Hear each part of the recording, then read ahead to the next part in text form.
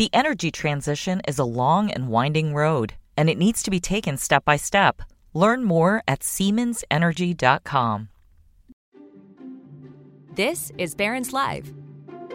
Each weekday, we bring you live conversations from our newsrooms about what's moving the market right now. On this podcast, we take you inside those conversations, the stories, the ideas, and the stocks to watch so you can invest smarter. Now, let's dial in. Hello, everyone, and welcome to Barron's Live, our daily webcast and podcast. I'm Lauren Rublin, Senior Managing Editor of Barron's. Thanks for joining us today to learn more about the week ahead in markets and the broader investment outlook. My guest is Barron's Deputy Editor, Ben Levison. Stocks are mostly up today, unless you're talking about shares of Chinese companies, which are sharply lower. We will get to that shortly, but first, welcome, Ben, and happy Monday. Thanks, Lauren. It's great to be here. Great.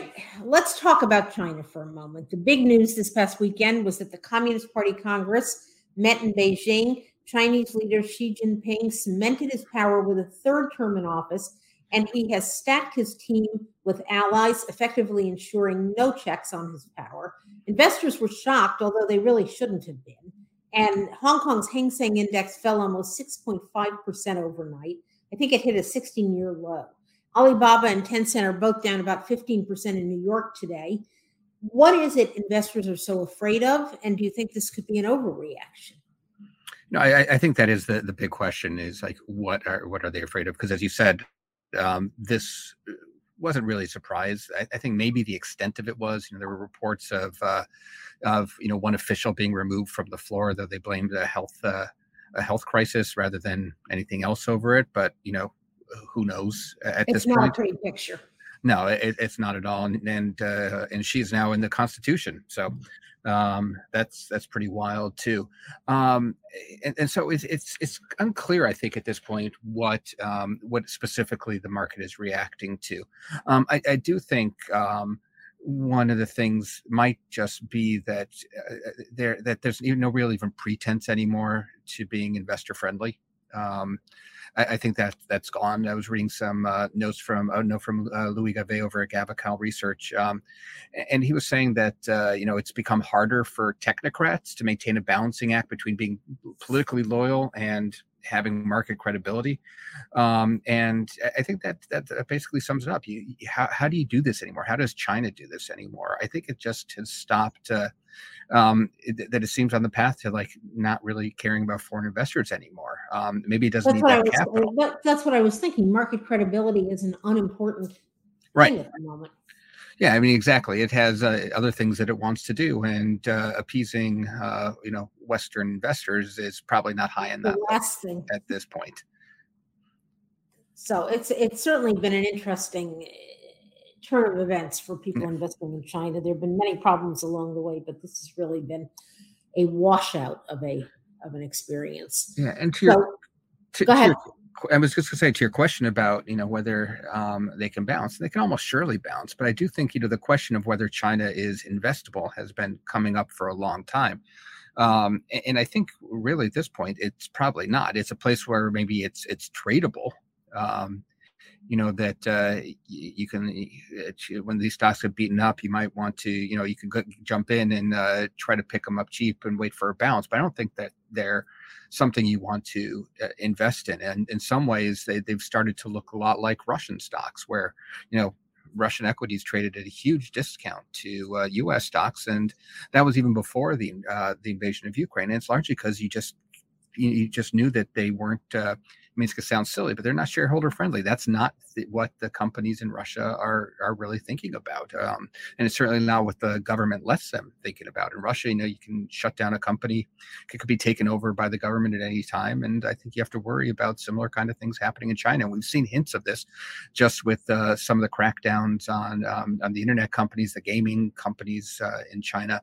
But I think it just becomes a bigger issue going forward. And so there'll become times where you want to play these for a balance. You can pick up, maybe a quick 30-40% if that's your game. But I think for long-term investors, it's getting much harder to invest in China.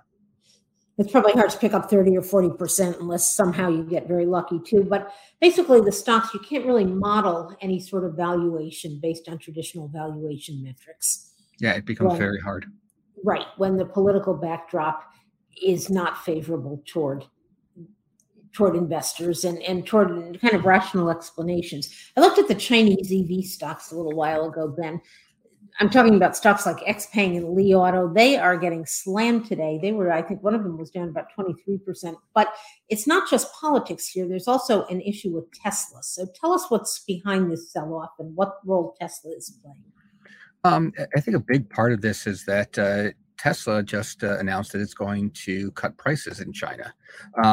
For investors in Tesla stock, it becomes the concern is that you will have is that the demand is slowing in China, and that this is just another sign of that, and that's going to be really bad for Tesla's earnings. But it also is going to be problematic for Chinese EV companies, like you mentioned, XPeng, NIO, Li. These stocks are all down, I think 15% or more, and that's because now they have to compete against Tesla, a cheaper Tesla car, and that's going to may hurt their sales. There's still a sense that Tesla is very popular in China, and that maybe cost is the only thing keeping people from buying them. If they cut prices, then they're gonna take some more market share away from the others. And then you throw in everything that's going on with Chinese stocks, and I think that's the bigger thing today. Still is Xi and the party Congress, but Tesla's an overhang as well, and these stocks are just getting crushed. Doesn't help at all. So meanwhile, over here, the U.S. market has been mounting a recovery on expectations that the Fed is going to pivot. That's the word of the year, and stop raising interest rates after this year. And there's even some thought that Jay Powell might begin to lower rates next year if inflation begins to fall. Something tells me that you don't buy the pivot story, though. Am I right about that? Actually, I buy this one a little bit more than I did the last. Okay. And I'll explain why. So the last time we had this pivot discussion was back in June. At that point, that's when that rally started happening. Everyone got really excited for a Fed pivot at that point. The problem was that the Fed was still talking about massive rate hikes, and that they were going to have to keep doing this to tame inflation. And the market was not listening. The market was pricing in, I think, peak rates of about 3 to 3.5%, and an almost immediate start to rate cuts right afterwards. And that's a huge pivot. I mean, that's a real pivot. Rates go up and rates come down. And the Fed at the time was not even talking about any such thing. And the market learned the hard way that you don't fight the Fed. This time around, there really is a sense that the Fed is starting to shift something. I'm not sure I'd call it a pivot, though. Part of it is just that the market has gotten better at assessing, at pricing what the Fed has been talking. So now we have, or at least as of Friday, we had peak rates at a little bit under 5% and kind of plateauing for a while. And that's really what the Fed has been talking about, because they haven't been talking a pivot. They haven't been talking rate cuts. They've been talking rates have to go up, and they're going to have to stay there for a while to keep this inflation under control. We want to get them up and then see what happens. And so the market is pricing that now. And then, of course, we had the story from the Wall Street Journal on Friday, where it said the Fed is going to start debating whether they need to slow the pace of rate hikes.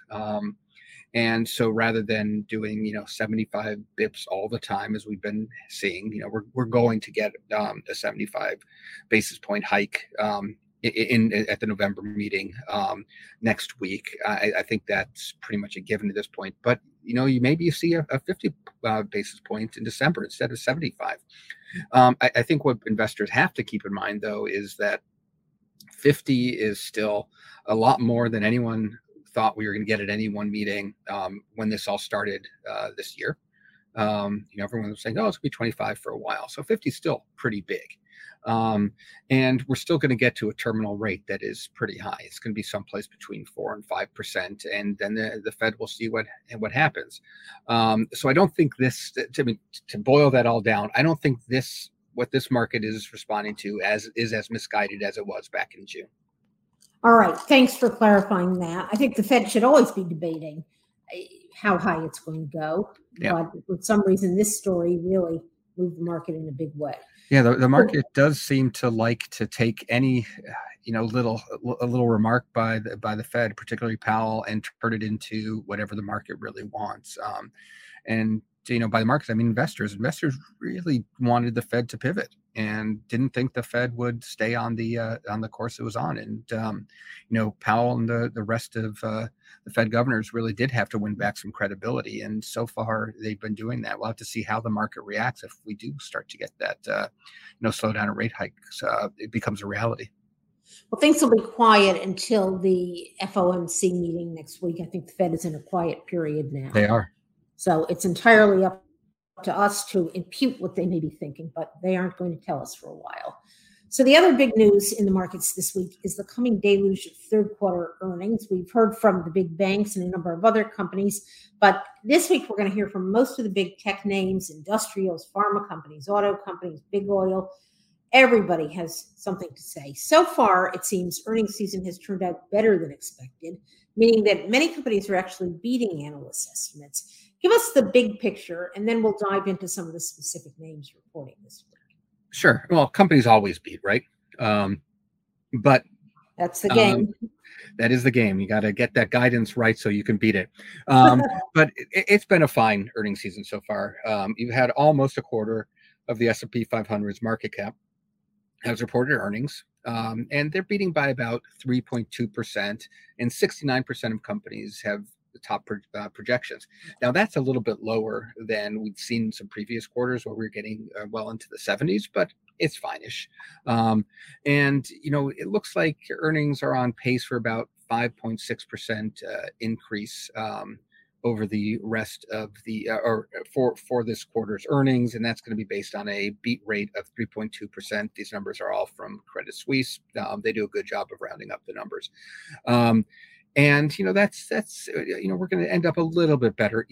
Earnings growth was supposed to be at around 3.2%. We'll get to, if we get to that 5.6%, it's a little bit better.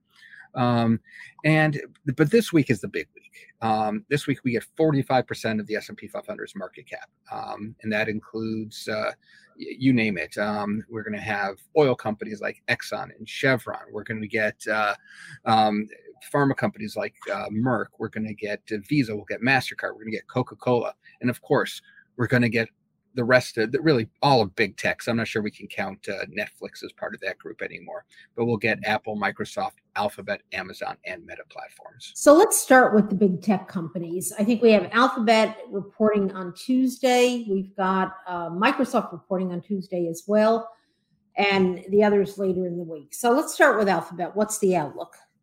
All these tech companies are a little bit different. And for Alphabet, so much depends on advertising.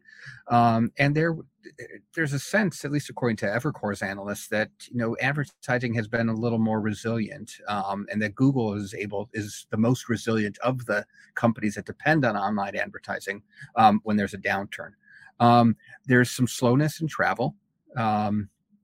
And the biggest issue for Alphabet, however, could be FX. It's the strong dollar is going to eat into its margins and profits because it does so much business outside the U.S. But it's also gotten hit very hard this year and is still much closer to a low than it is a high. And so I think if it could be kind of set up for, for a bounce here. It's low as the low that it was at really back in April of 2021. And so if it can hold this level, if the numbers are pretty decent, you can see a pretty big bounce in the stock. It's also not terribly expensive anymore. I think forward earnings are about 17.5, which is a little more expensive than the market, but it's still a pretty decent stock, not horribly expensive, and so might deserve that kind of valuation. It's interesting. PEs are no longer up in the 20s and 30s. No, they've really come down quite a bit. Yeah, really sharply. So Apple reports on Thursday. The stock has probably done the best of the big tech companies. What's on the docket for Apple? Oh, there's so much there.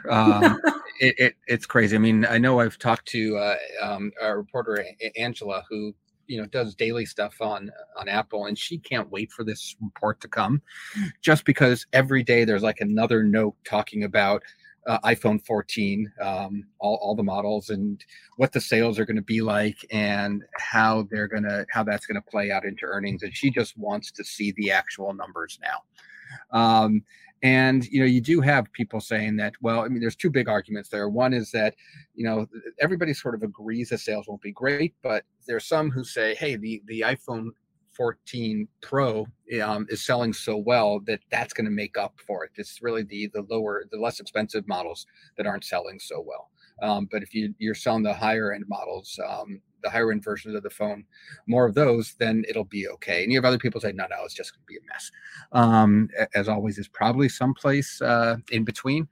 What I find interesting is that, even on a day with the market so concerned about China, Apple's stock is up. It's up 0.7% today. China's a huge market for Apple. Exactly. I mean, it's they sell so many phones there. They make so many phones there that I'm going to be listening for commentary on that. Are they going to have to reduce their sales outlook for China? Are we going to see cost headwinds if they have to start making their phones in India? They're already starting to move some production over there, but if they have to do it more of it and faster, would that eat into profits somewhat? The company has a strong balance sheet, so much cash. They buy back a ton of stock. They pay out a big dividend. So there's a lot of reasons to still, like it. But you have to think that with this focus on China, even they also are going to have the problems with the dollar. Maybe you have to start worrying about Apple a little bit, and maybe it does start lagging some of the other big tech stocks that it's outperformed so far this year. It's a lot to watch there, as you and Angela both note. Tell us about Amazon. They're reporting on Thursday. Sure. Amazon's always an interesting one. What we know about them is that they really hired too many people. They've been scaling back. And it's going to be interesting to hear how Amazon's, second Prime Day came about. Wasn't a sense of excitement behind it that there was for the first one, but maybe it helped clear out stuff if that's what they were trying to do, is get some inventory out. So far, it seems like the numbers are coming in kind of where analysts expect them to. That would be, earnings of 22 cents down from 31 the same quarter last year. So you get things like this is from Evercore. They say Q3 estimates are largely reasonable. That always gets you excited, right? When you hear reasonable. Reasonable, right. Reasonable. What is reasonable to whom? Yes. But again, it's another stock that has been beaten up so much. It's trying to bounce here again. We've been positive on it. A lot of it is going to come down to Amazon Web Services on how profitable that can be and how much that grows.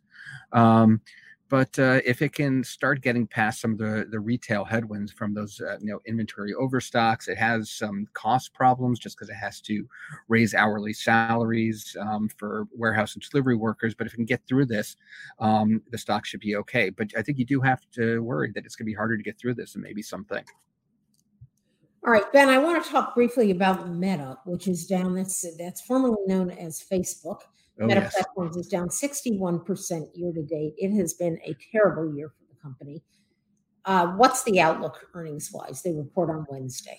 It's another one where the earnings are for this quarter are probably fine. They're supposed to report a profit of $1.90, but that's down huge. It's down from $3.22 1 year ago. And the only thing it really has going for it is that everybody hates the stock. It's down 61%.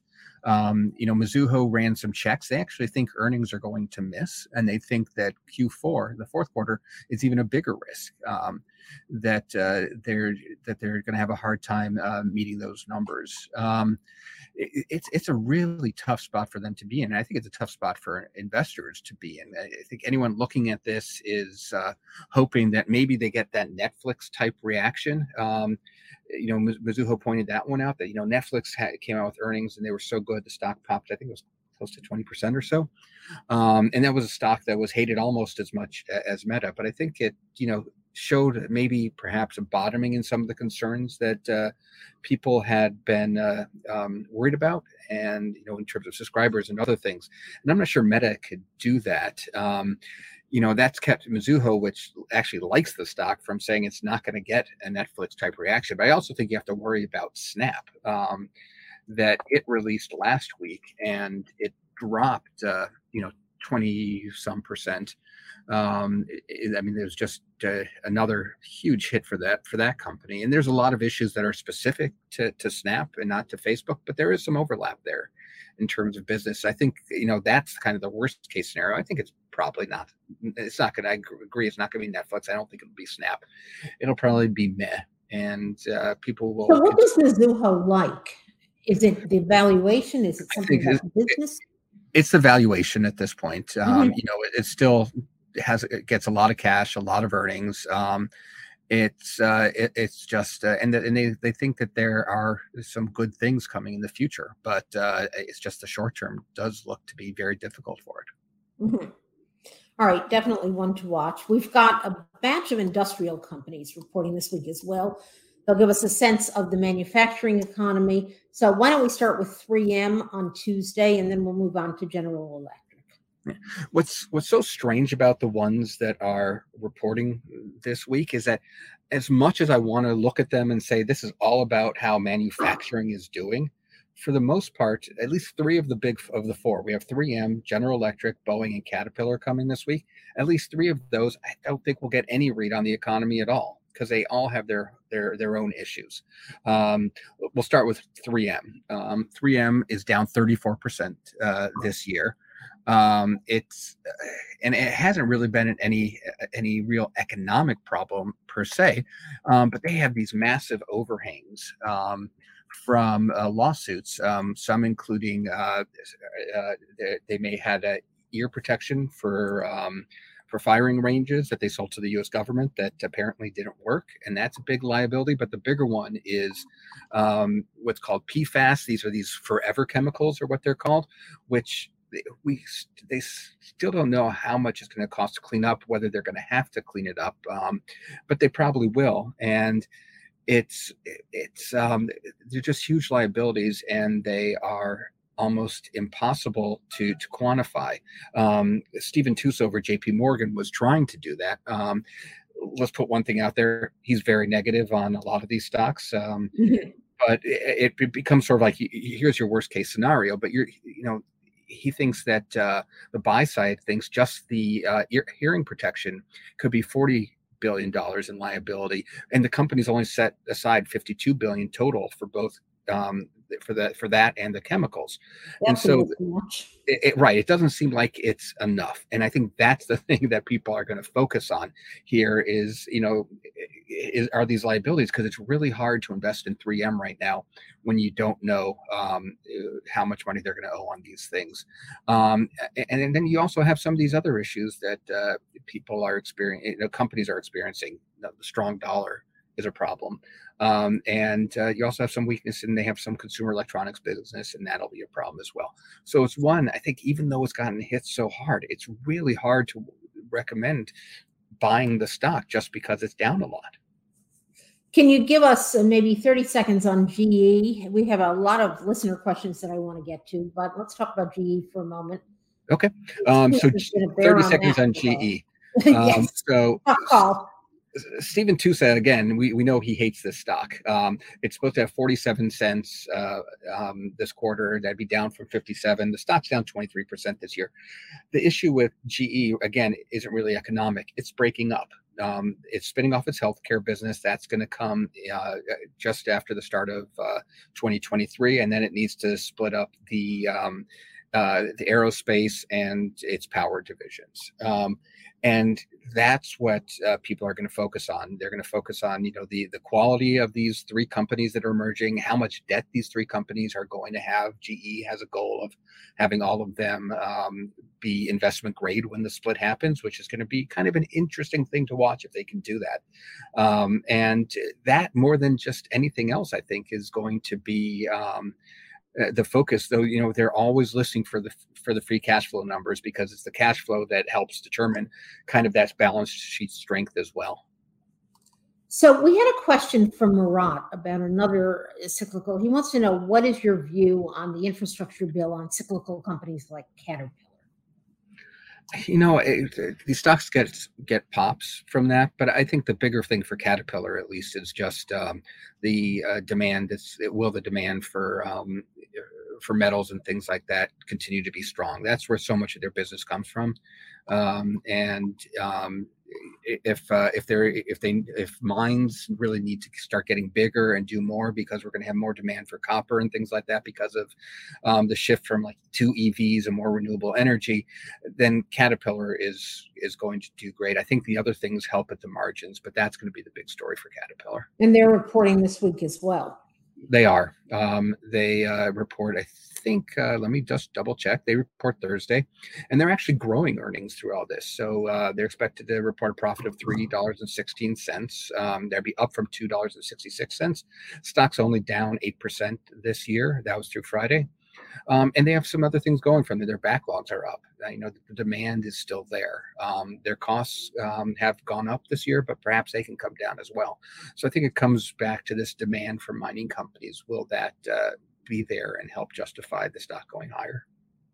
So we had a question from Steve. He notes there was an article this weekend in Barron's on oil stocks. That was our cover story by Avi Salzman. He wants to know your thoughts on the near future prospects of oil companies, given the headlines about a reduction in consumption. Yeah, it's a fair question. I think the thing we always have to worry about with these oil stocks is that they have gone up so much this year. I mean, you look at Exxon, this thing, there's every dip has been one to buy. It's back up near a 52-week high.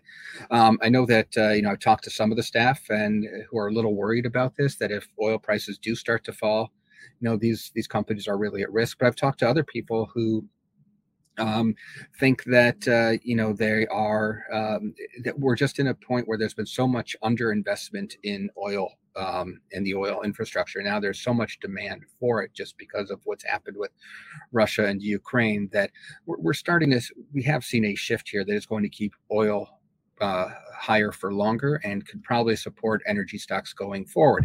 But that doesn't mean they won't be volatile. I mean, I think they are set up in a way that you could look at, you could see a pullback at some point, but I do think over the long term, they're looking pretty good. I know that sounds kind of wishy-washy, but I just tend to, when I look at these charts, they do seem overextended, but I also know that a lot of these dips have turned into buying opportunities. Fair enough. So we have a question from Ian. This concerns the Fed. He notes that Fed rate hikes are causing a crisis with world currencies and a potential treasury sell-off if countries continue to sell treasuries to counter their own currency meltdowns. Do you think the Fed will have to slow rate increases to mitigate a worldwide meltdown with currencies? I think that's probably a little bit of what's going on with this talk about slowing down the rate hikes. Some of this is due to, countries' own missteps. The yen is one where, they can buy all the yen they want, but if they insist on keeping rates near zero, even though their inflation is improving, their currency is going to fall no matter what. That doesn't have much to do with the Fed or anything else. It's just the mismatch in their own policy. And I think the same, as you have sort of a similar situation happened in the UK with kind of that own goal that they had with wanting to do, these major tax cuts and spending at a time when inflation is so rampant there. But at the same time, you don't want the Fed to be so far out ahead of everybody else and moving at such a pace that you create this kind of these disturbances in the FX markets that damage everybody. And so I think that is part of what the Fed thinking is. I don't know how much it worries about the selling of treasuries, though I'm sure it has to be thinking about it somewhat. But, it would. We wrote about that too this weekend. Yes, we did. The Treasury market has gotten very messy. It's not quite the liquid market everybody has counted on for so long. And so I think that slowing it down, if it helps there too, that's great as well. Yeah, interesting situation, something to watch for sure. Mark asks whether you see a repricing of utility stocks based on an increase in interest rates. Well, they've gotten hit pretty hard recently. Yeah, there's been a repricing. I was thinking that. Yeah, Andrew Barry actually had a story about this a few months ago. Basically warning that the stocks had gotten ahead of themselves and that investors needed to be careful with them. And I think it was borne out by this continued move. I think one of the things we have to pay attention to with utilities is that, there are two things. They're interest, they provide income when interest rates are low, and they're also very defensive. So when people are scared of the market, they go into utilities. I think you have to worry that the rates there aren't so high anymore, at least relative to where treasuries are now. And that if sentiment in the market turns, people start getting a little more optimistic, they're not going to want defensive stocks. So I think that you just have to pay attention to that. There are some out there that are probably still fine, and they've fallen so much that I'm not sure how much more downside there really is for them. But I do think you have to be careful and not, I'm not sure how much upside there is for them as well. Fair enough. So we had a question from Howard about China. He wants to know who holds most of the Chinese equities. Is it the Chinese or is it U.S. investors? And if the stocks are no longer investable, what are the implications for China's economy over the long run? It's a great question, and I wish I had a better answer, and I honestly don't know. I assume that the ones listed in the U.S. have been held by U.S. investors, but I suspect that's changing, partially just because they have performed so badly for so long. And I'm still unsure of what it means if there's less money flowing into China. Does China need it? Does it care? It's a really good question. I think something that we're going to have to be exploring going forward, because the implications of this are just enormous. It's such a strange time in the world where all these things that we've been able to count on for years, we just can't count on anymore. It means reevaluating a lot of the assumptions that we've held. And Russian equities, for instance, traded extremely low valuations, but China's not Russia. It's a much bigger and much more important economic player in the world. Right, except we always have to differentiate between, a country's economic growth and how important it is, and its stock market. A market is not the economy. Its growth is dependent on, partially one of the reasons that the U.S. is so popular is that we are better at focusing on shareholders than most other countries. When you're looking at a market, you want to know how much do they have my interests, how much do they care about the investor interest, as opposed to just having them be a tool of national policy. And I think that's one reason that Russia is so low, because they don't really care much about the interests of investors. And you have to worry that China heads in that direction, and they can still be an important country and still have an enormous economy, but it doesn't necessarily make their stock market a great place to invest. Right. And definitely there's a bigger story there. I agree with you. I want to talk for just one moment before we go about Gilead Sciences, which is reporting this week. We don't spend a lot of time on pharma stocks, but they're worth a look. They have done fairly well this year. Yeah, they've been holding up well. And what I like about Gilead, and there are some other of these big biotech companies, is like this stock has done nothing since really 2016, when it cured hepatitis C. There was this big stink over the price of the drug. Other people came into the market very quickly, and the stock just tumbled, and it hasn't been able to do anything since then. And you see that in sort of you look at the stock, it's down 6% this year. Nothing to get excited about, either up or down. You hear that in the analyst. Beats the S&P. I'm sorry? I said it beats the S&P. That it does. But you hear it in the boredom in the analysts too, and they're kind of like, yeah, we're updating our Gilead model, blah, blah, blah, blah, blah. But there's nothing there. But what struck me is that actually 3 weeks ago, JP Morgan finally, they upgraded Gilead. And they said that basically they have a lot more confidence in the HIV franchise, and that the stock at the time was trading at about 9.5 times 2022 EPS earnings. At that level, basically everything else was free. The HIV business was covering the entire value of the stock, and it was ignoring things like the oncology business there, the cancer business, which is doing much better. And so if they can start just getting a few drugs to work, there could be a lot of upside there. And it's one that I've kind of I used to cover this stock a lot because it was just a great performer. People were interested in it. Now it's forgotten, but it's one that I'm starting to pay attention to again, just because I think it is starting to look like good things can maybe, and that'd be good. Just better things can happen. It's been so terrible. So that's what I'm paying attention for with Gilead. It's just, can we start getting some good news to start getting built into the shares? Good. I'm glad we discussed it today. And I want to close with just a quick look at third quarter GDP. We'll get a first read on Thursday. What's the consensus forecast? What's the Levison forecast? The consensus is for 1.5%.